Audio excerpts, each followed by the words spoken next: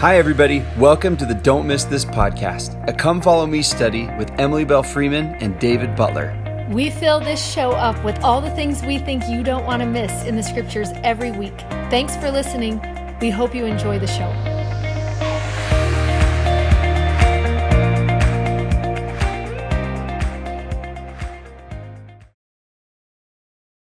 Okay, hello everybody and welcome to Don't Miss This. I'm David Butler. I'm Emily Freeman. I wasn't even looking at the camera. Here I am now looking at you. Today we are doing our lesson from Matthew 16 and 17, Mark 8 and 9, and Luke 9.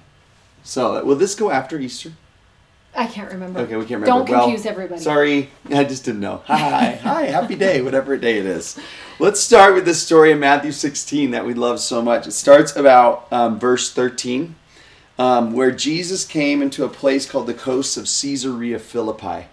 And where they gathered is such a really neat place. Put that on your book. We'll add that to our Jerusalem tour, going there. our pretend Jerusalem tour. You should describe it, because it really is so pretty. It's just in this, like, you picture Israel and you picture like a desert and gross and rock. And it's just like this river comes through and these trees and it's green.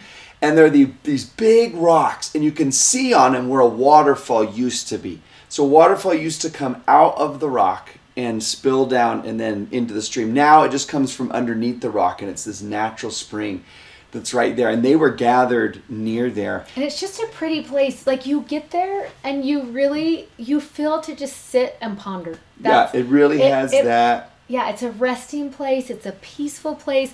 You imagine this conversation took place. They were just sitting by the river one late afternoon. That's always how I picture it. That's always how I picture it. They're just kind of talking about stuff, and then Jesus says this. Peter? Whom do men say that I, the Son of Man, am? So the ministry's been going on for a couple of years. And what are the rumors? What are people saying? Who do people actually think I am?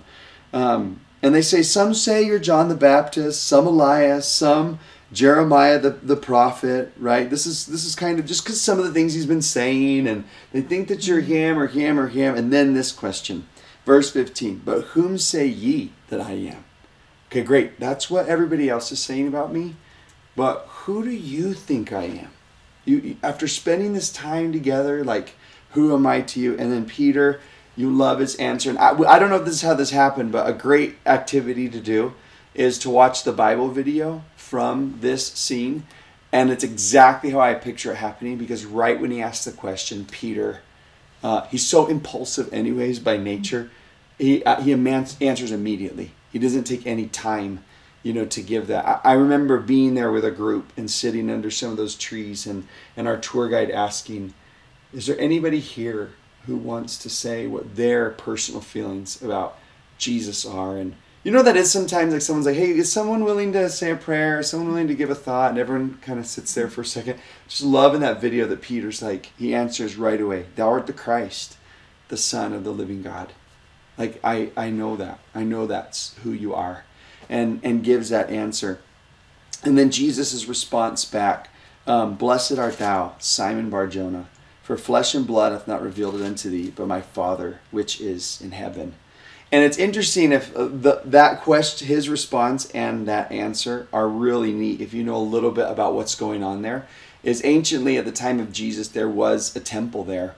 And it was a temple that was dedicated, like a lot were, to Caesar. And he was called the Son of God. Like, that was a title that Caesar had back then. So Peter's answer is they're there in the shadow of who everyone's calling the Son of God, a dead God, right? Because Caesar's father had died. And he says, thou art the Christ, the Son of the living God. You are the real Son of God. And then when he says, flesh and blood hath not revealed it unto thee. At that temple, people used to go to that temple for answers to questions. And what they would do is they would take the blood and guts of animals that they'd sacrifice, and they would put them into this little well. And if they floated up, the answer was yes. And if they sunk, the answer was no. So people went there to get answers to their questions. Like, what do they, And so when Jesus says, you didn't get this answer from, the little well ceremony thing up there. You got this answer from my Father directly, which is in heaven. And I love that so much. You got this right from him. I had a chance to have President Oaks come to the UVU Institute where I teach Institute. And while we were sitting in the room all together, one of the teachers asked President Oaks this question: how do you feel to be a special witness of Jesus Christ? And President Oaks looked right back at him and he says, I don't know, why don't you tell me? And he said, anyone who's had the Holy Spirit witness to their heart that Jesus is the Christ is a special witness of him. And he taught us about that apostles are actually called as special witnesses of the name and the differences there. But I've always loved that first answer. I don't know, you tell me. And so we have a spot on the study sheet, like, whom say ye that I am, right? Who is Jesus Christ to you? And I think it's so interesting because everyone is going to have had different experiences. And everyone's going to maybe, when they think of who is Jesus in my life, specific memories are probably going to come to mind. And there's a little spot right here where you can write those, how do you know, right?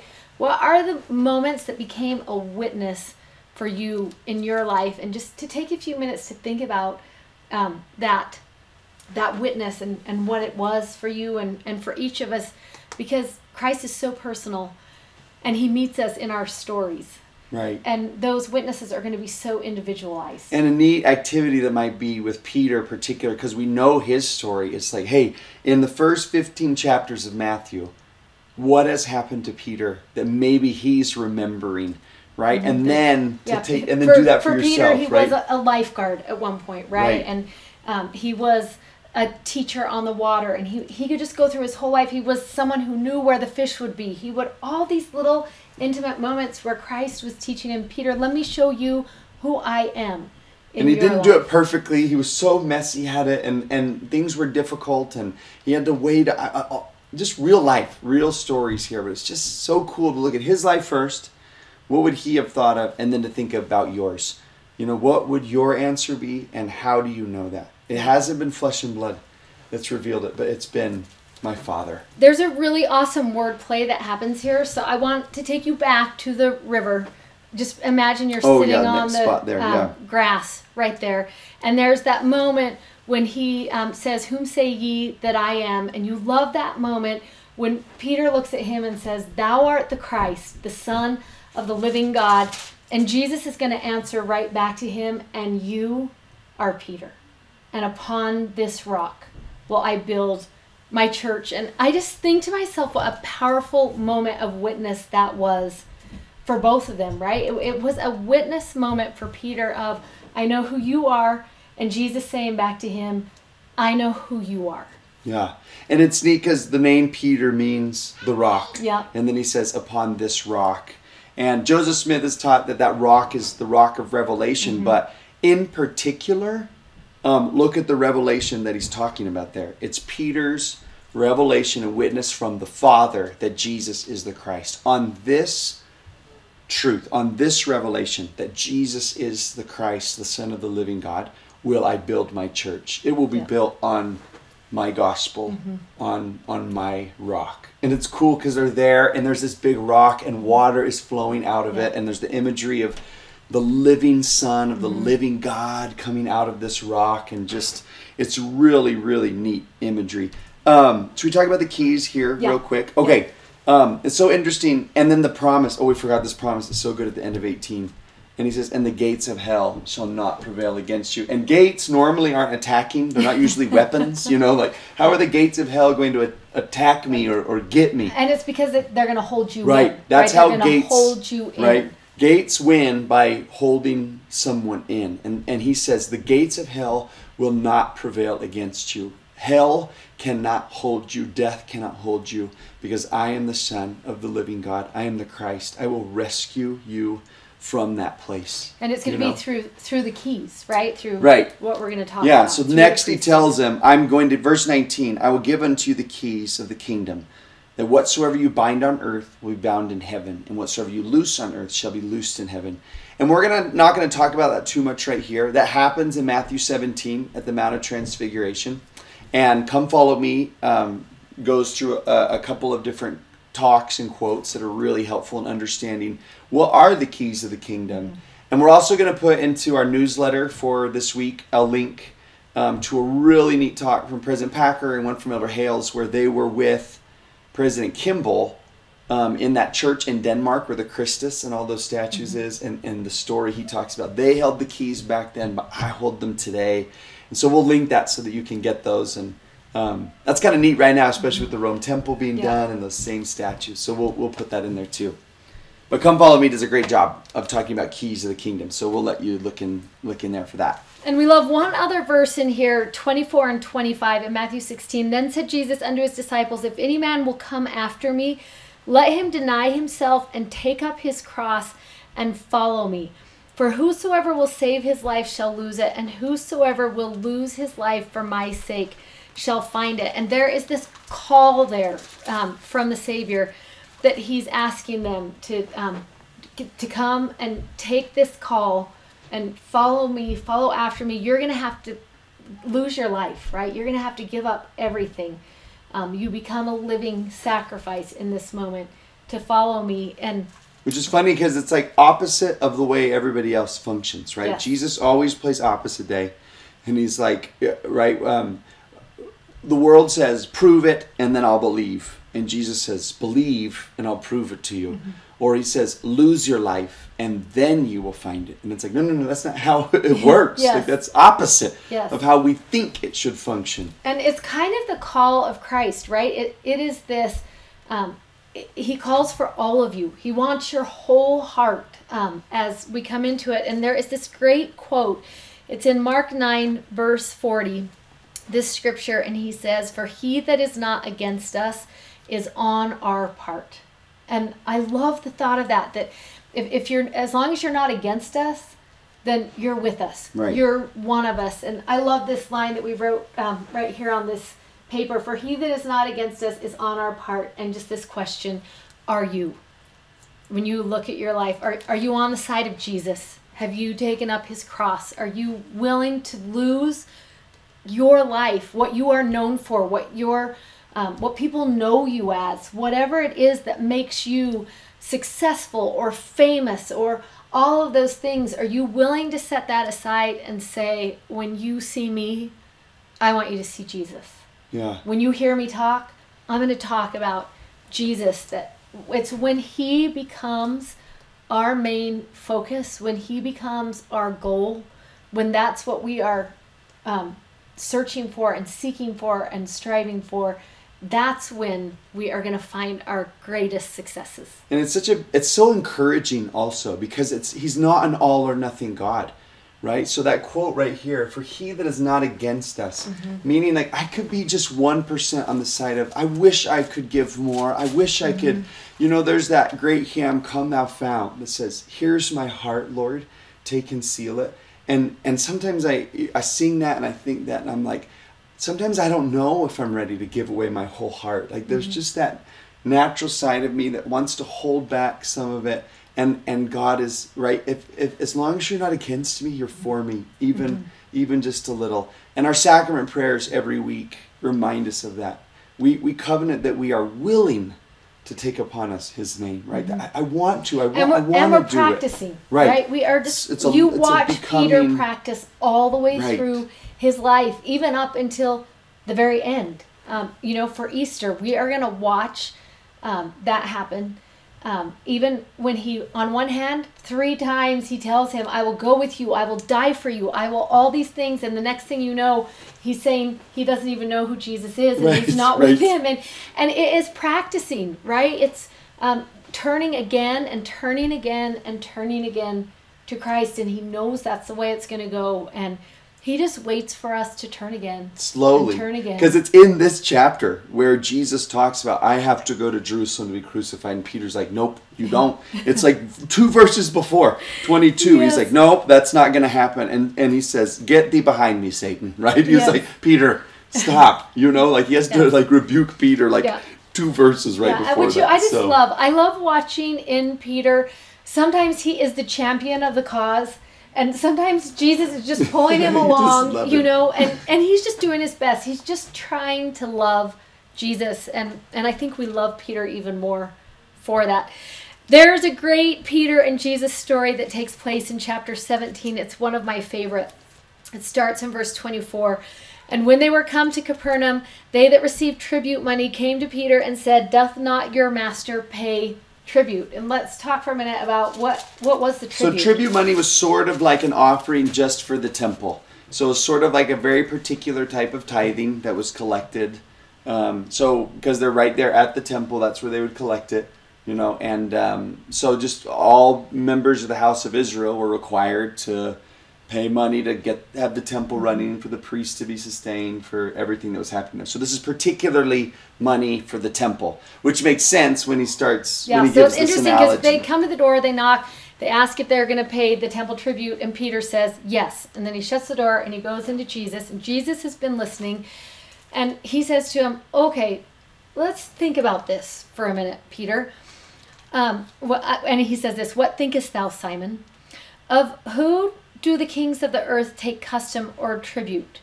Do the children who live in the house pay for the house, or do the strangers pay for the house? And Peter says the strangers do. And Jesus says to him, okay, so then the children are free, right? And in essence, what he's saying is, that's my Father's house, and I am his child. And in reality, I wouldn't pay a tribute. And then he says this in 27, notwithstanding, lest we should offend them. And I love this because the Savior's message is a message of peace. Yeah. Always. And so he's going to look at that whole situation and he's going to say, I'm the Prince of Peace. I am. Because easy he could have said, doctrinally, yes, I do not have to pay. Yeah. Let me explain to you why I'm right and why I don't have to. But he's like, hey, it's not worth it. It's not battling over doctrine. So then there's going to be this process that happens. We've put you a little spot here. We want you to fill in the blanks. You're going to go one by one and just think about this process for a minute.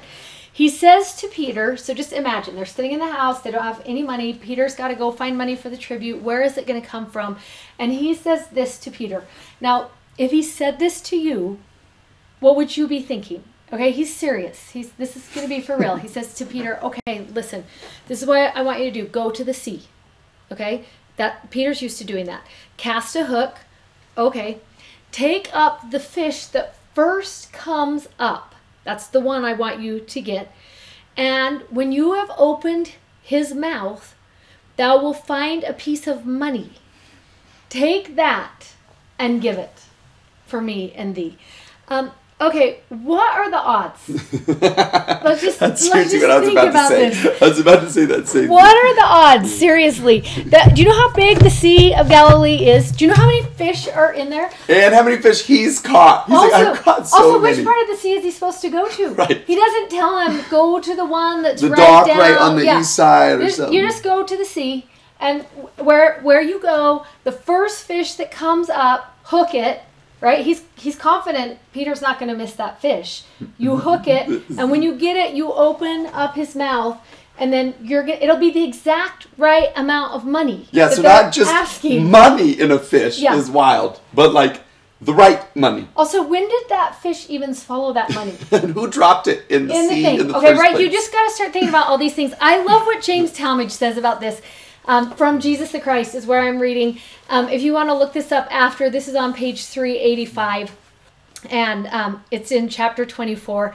And he says this, nevertheless, the knowledge that there was in the lake, a fish having a coin in its gullet, that the coin was of the denomination specified, and that particular fish would rise and be the first to rise to Peter's hook, is as incomprehensible to man's finite understanding as are the means by which any of Christ's miracles are wrought. And when I think about how tender mercies are orchestrated, when I think about how miracles are orchestrated, in my mind, this story in the New Testament is one of the finest stories for showing how the Lord can orchestrate an entire situation that is just so unique that he's going to go to the right place and find the right fish that swallowed the right coin that someone put in the water how many days before, and he's been swimming around with it in his belly, and he's going to rise and be the first one to bite it. How is that going to happen? And yet Jesus is just so calmly just sitting there and says,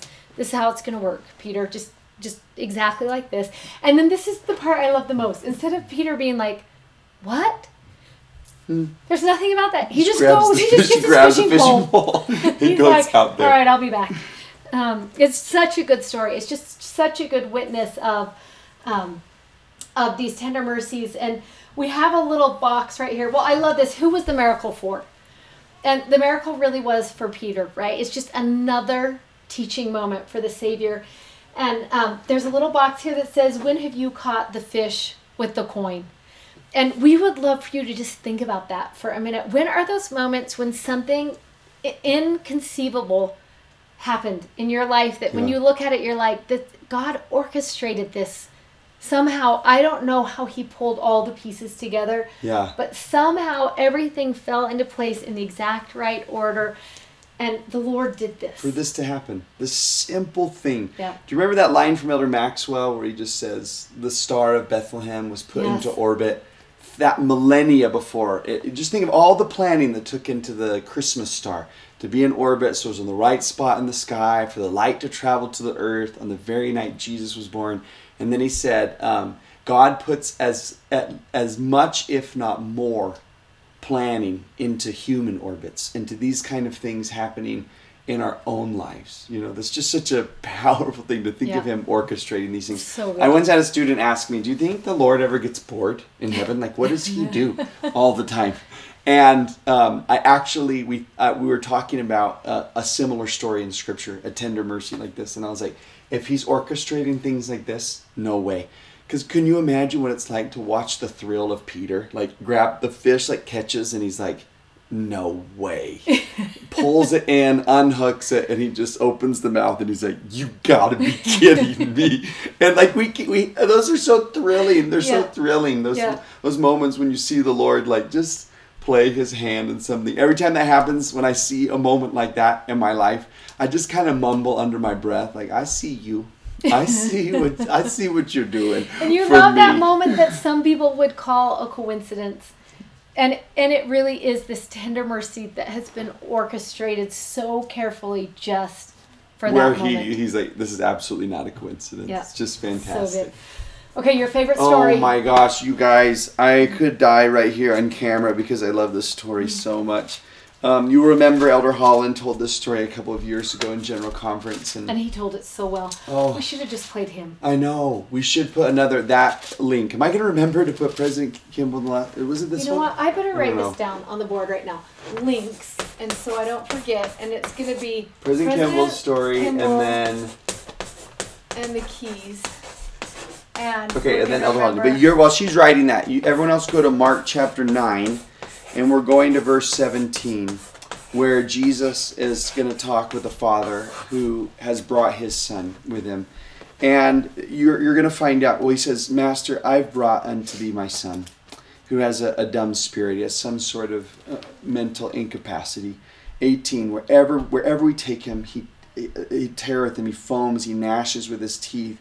He tries to jump into the fire. He tries to jump into the water. Like, we learned that this has just been going on for years. And I love Elder Holland talks about how exhausted these parents must have been. I've held on to this like burden for so long, and he can't ever be alone, and we can't ever sleep at night. And he just brings him, to Jesus. And I've loved, with classes that I've taught, asking people this question, who would you bring to Jesus? Imagine you go to your mailbox and you get an invitation there in the mail, and it's this pretty envelope with gilded letters, and inside there's an invitation that Jesus will be coming to just a meeting house nearby, and you're allowed to bring one guest with you. Who is it that you would bring? And I would why? Yeah, and why? Right. And it'd be neat to ask that question to your group that you're gathered with, or with your family, or Marco Polo, however you're doing this. Just who would you bring and why? Because that's been literally some of my most touching moments as a teacher teaching, to hear people say like, well, I bring my sister because she's handicapped, and I would love for her to be able to see and hear again. Or I bring my brother who's struggling with his faith because I just feel like one moment. I remember this one girl who said like, I bring my dad because he loves Jesus so much, and if he came, like, that would just be. So that's just, I love that verse 17. I've brought my son. you know? And he just talks about, you know, how hard it's been. And if you go down to verse 22, where he says he throws himself in the fire and water to destroy himself. And then this line, if you can do anything. Like that woman last week that we talked about with the crumbs. Yeah, like, I'll take anything. I'll take a crumb. I'll take one night off. I'll take anything. If you can do anything, have compassion on us, on me, on my son, on the family. You know, help us. There's that cry again from Peter last week, the woman last time. Help me, save me. I need you. I need help. And then Jesus' answer. Jesus says to him, verse 23, if thou canst believe, all things are possible. Not just crumbs, not just little parts. All things are possible to him that believeth. And straightway, verse 24. There's that word again. It comes immediately right. Like, and straightway. We just see it over and over again. Right? He says, straightway, the father of the child cries out and said with tears. That is where this story, like, generally scriptures aren't very good at storytelling. And Mark wins on this story. And he says with tears, Lord, I believe. It's the first thing that he says. That's why I brought him, because I believe. And then the line that I actually love so much, help mine unbelief. And right? I want to add to this part, because this is also one of my favorite stories. And if you have ever raised a child with an illness or a disability, or if you have ever had those moments where you have not been able to sleep at night, when you have a child who you are fighting with and for their health all of the time, and you come to the Lord and you say to him, could you take this from us? And he says, yes. If you have faith, all things are possible to him that believeth. And you want to believe so bad, but I'm sure went through the father's mind in that moment, this is too big. Like, you don't know how bad it is. You don't know how hard it is. You don't know how we have not slept for 18 years. You don't know that everything this child does, we are watching and waiting, and we can't even rest. They don't even know what the word rest is. And that thought of looking at Jesus and trying to believe, and looking at the burden and the weight of that burden, and thinking, this is too big. Right. Like, I can't even imagine that you could lighten this load. And just that plea for him, I don't want to say I don't believe, but Lord, this is too big. You got to help me in the places where I just can't imagine this could get easier. Yeah. And there's this hymn that I love so much that I always tie together with this one. This story, it actually changed the way that I approach the Lord. It changed the way that I pray. It's hymn 131 in our hymn, But More Holiness Give Me. This is a prayer. And I love the words of this prayer for a person, like just that first line, more holiness give me. This is a person coming to the Lord and saying, like, I am not holy and I wish I was. Can you give me more? Give me more sorrow for sin. I know I should feel bad for my sins, but I don't. Give me longing for home. I know I should wish to be with you, but there's plenty of times where I don't. Will you please give that to me? You know, like this prayer of this man is so beautiful, where he's just like, I believe that you can do it. And I also believe that you can help my unbelief. I think you can help my son where he's lacking, and I think you can help me where I'm lacking. And then the miracle comes. And we've said this before on here, but in your journey to come unto Christ, all you need is need.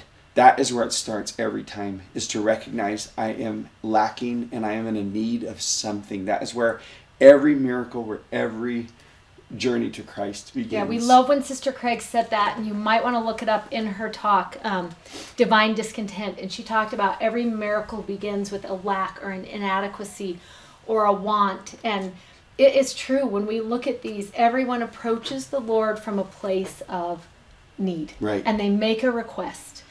And that's how the miracle begins. Okay, and then the way it ends, I just love the way that this story ends, and we'll just kind of finish on this one, is the sickness, this dead, the spirit, whatever comes out of him, and there was a cry, and then in end of verse 26, everyone who looked on it said, he is dead, the boy is dead. And then I love that the first two words of verse 27, it ends 26 saying, he is dead. And then the first two words of 27 says, but Jesus. And then it takes him by the hand and he lifts him up and he arose. And I just feel like there's going to be times when people look at their situation of their life and they're going to say, this one is dead.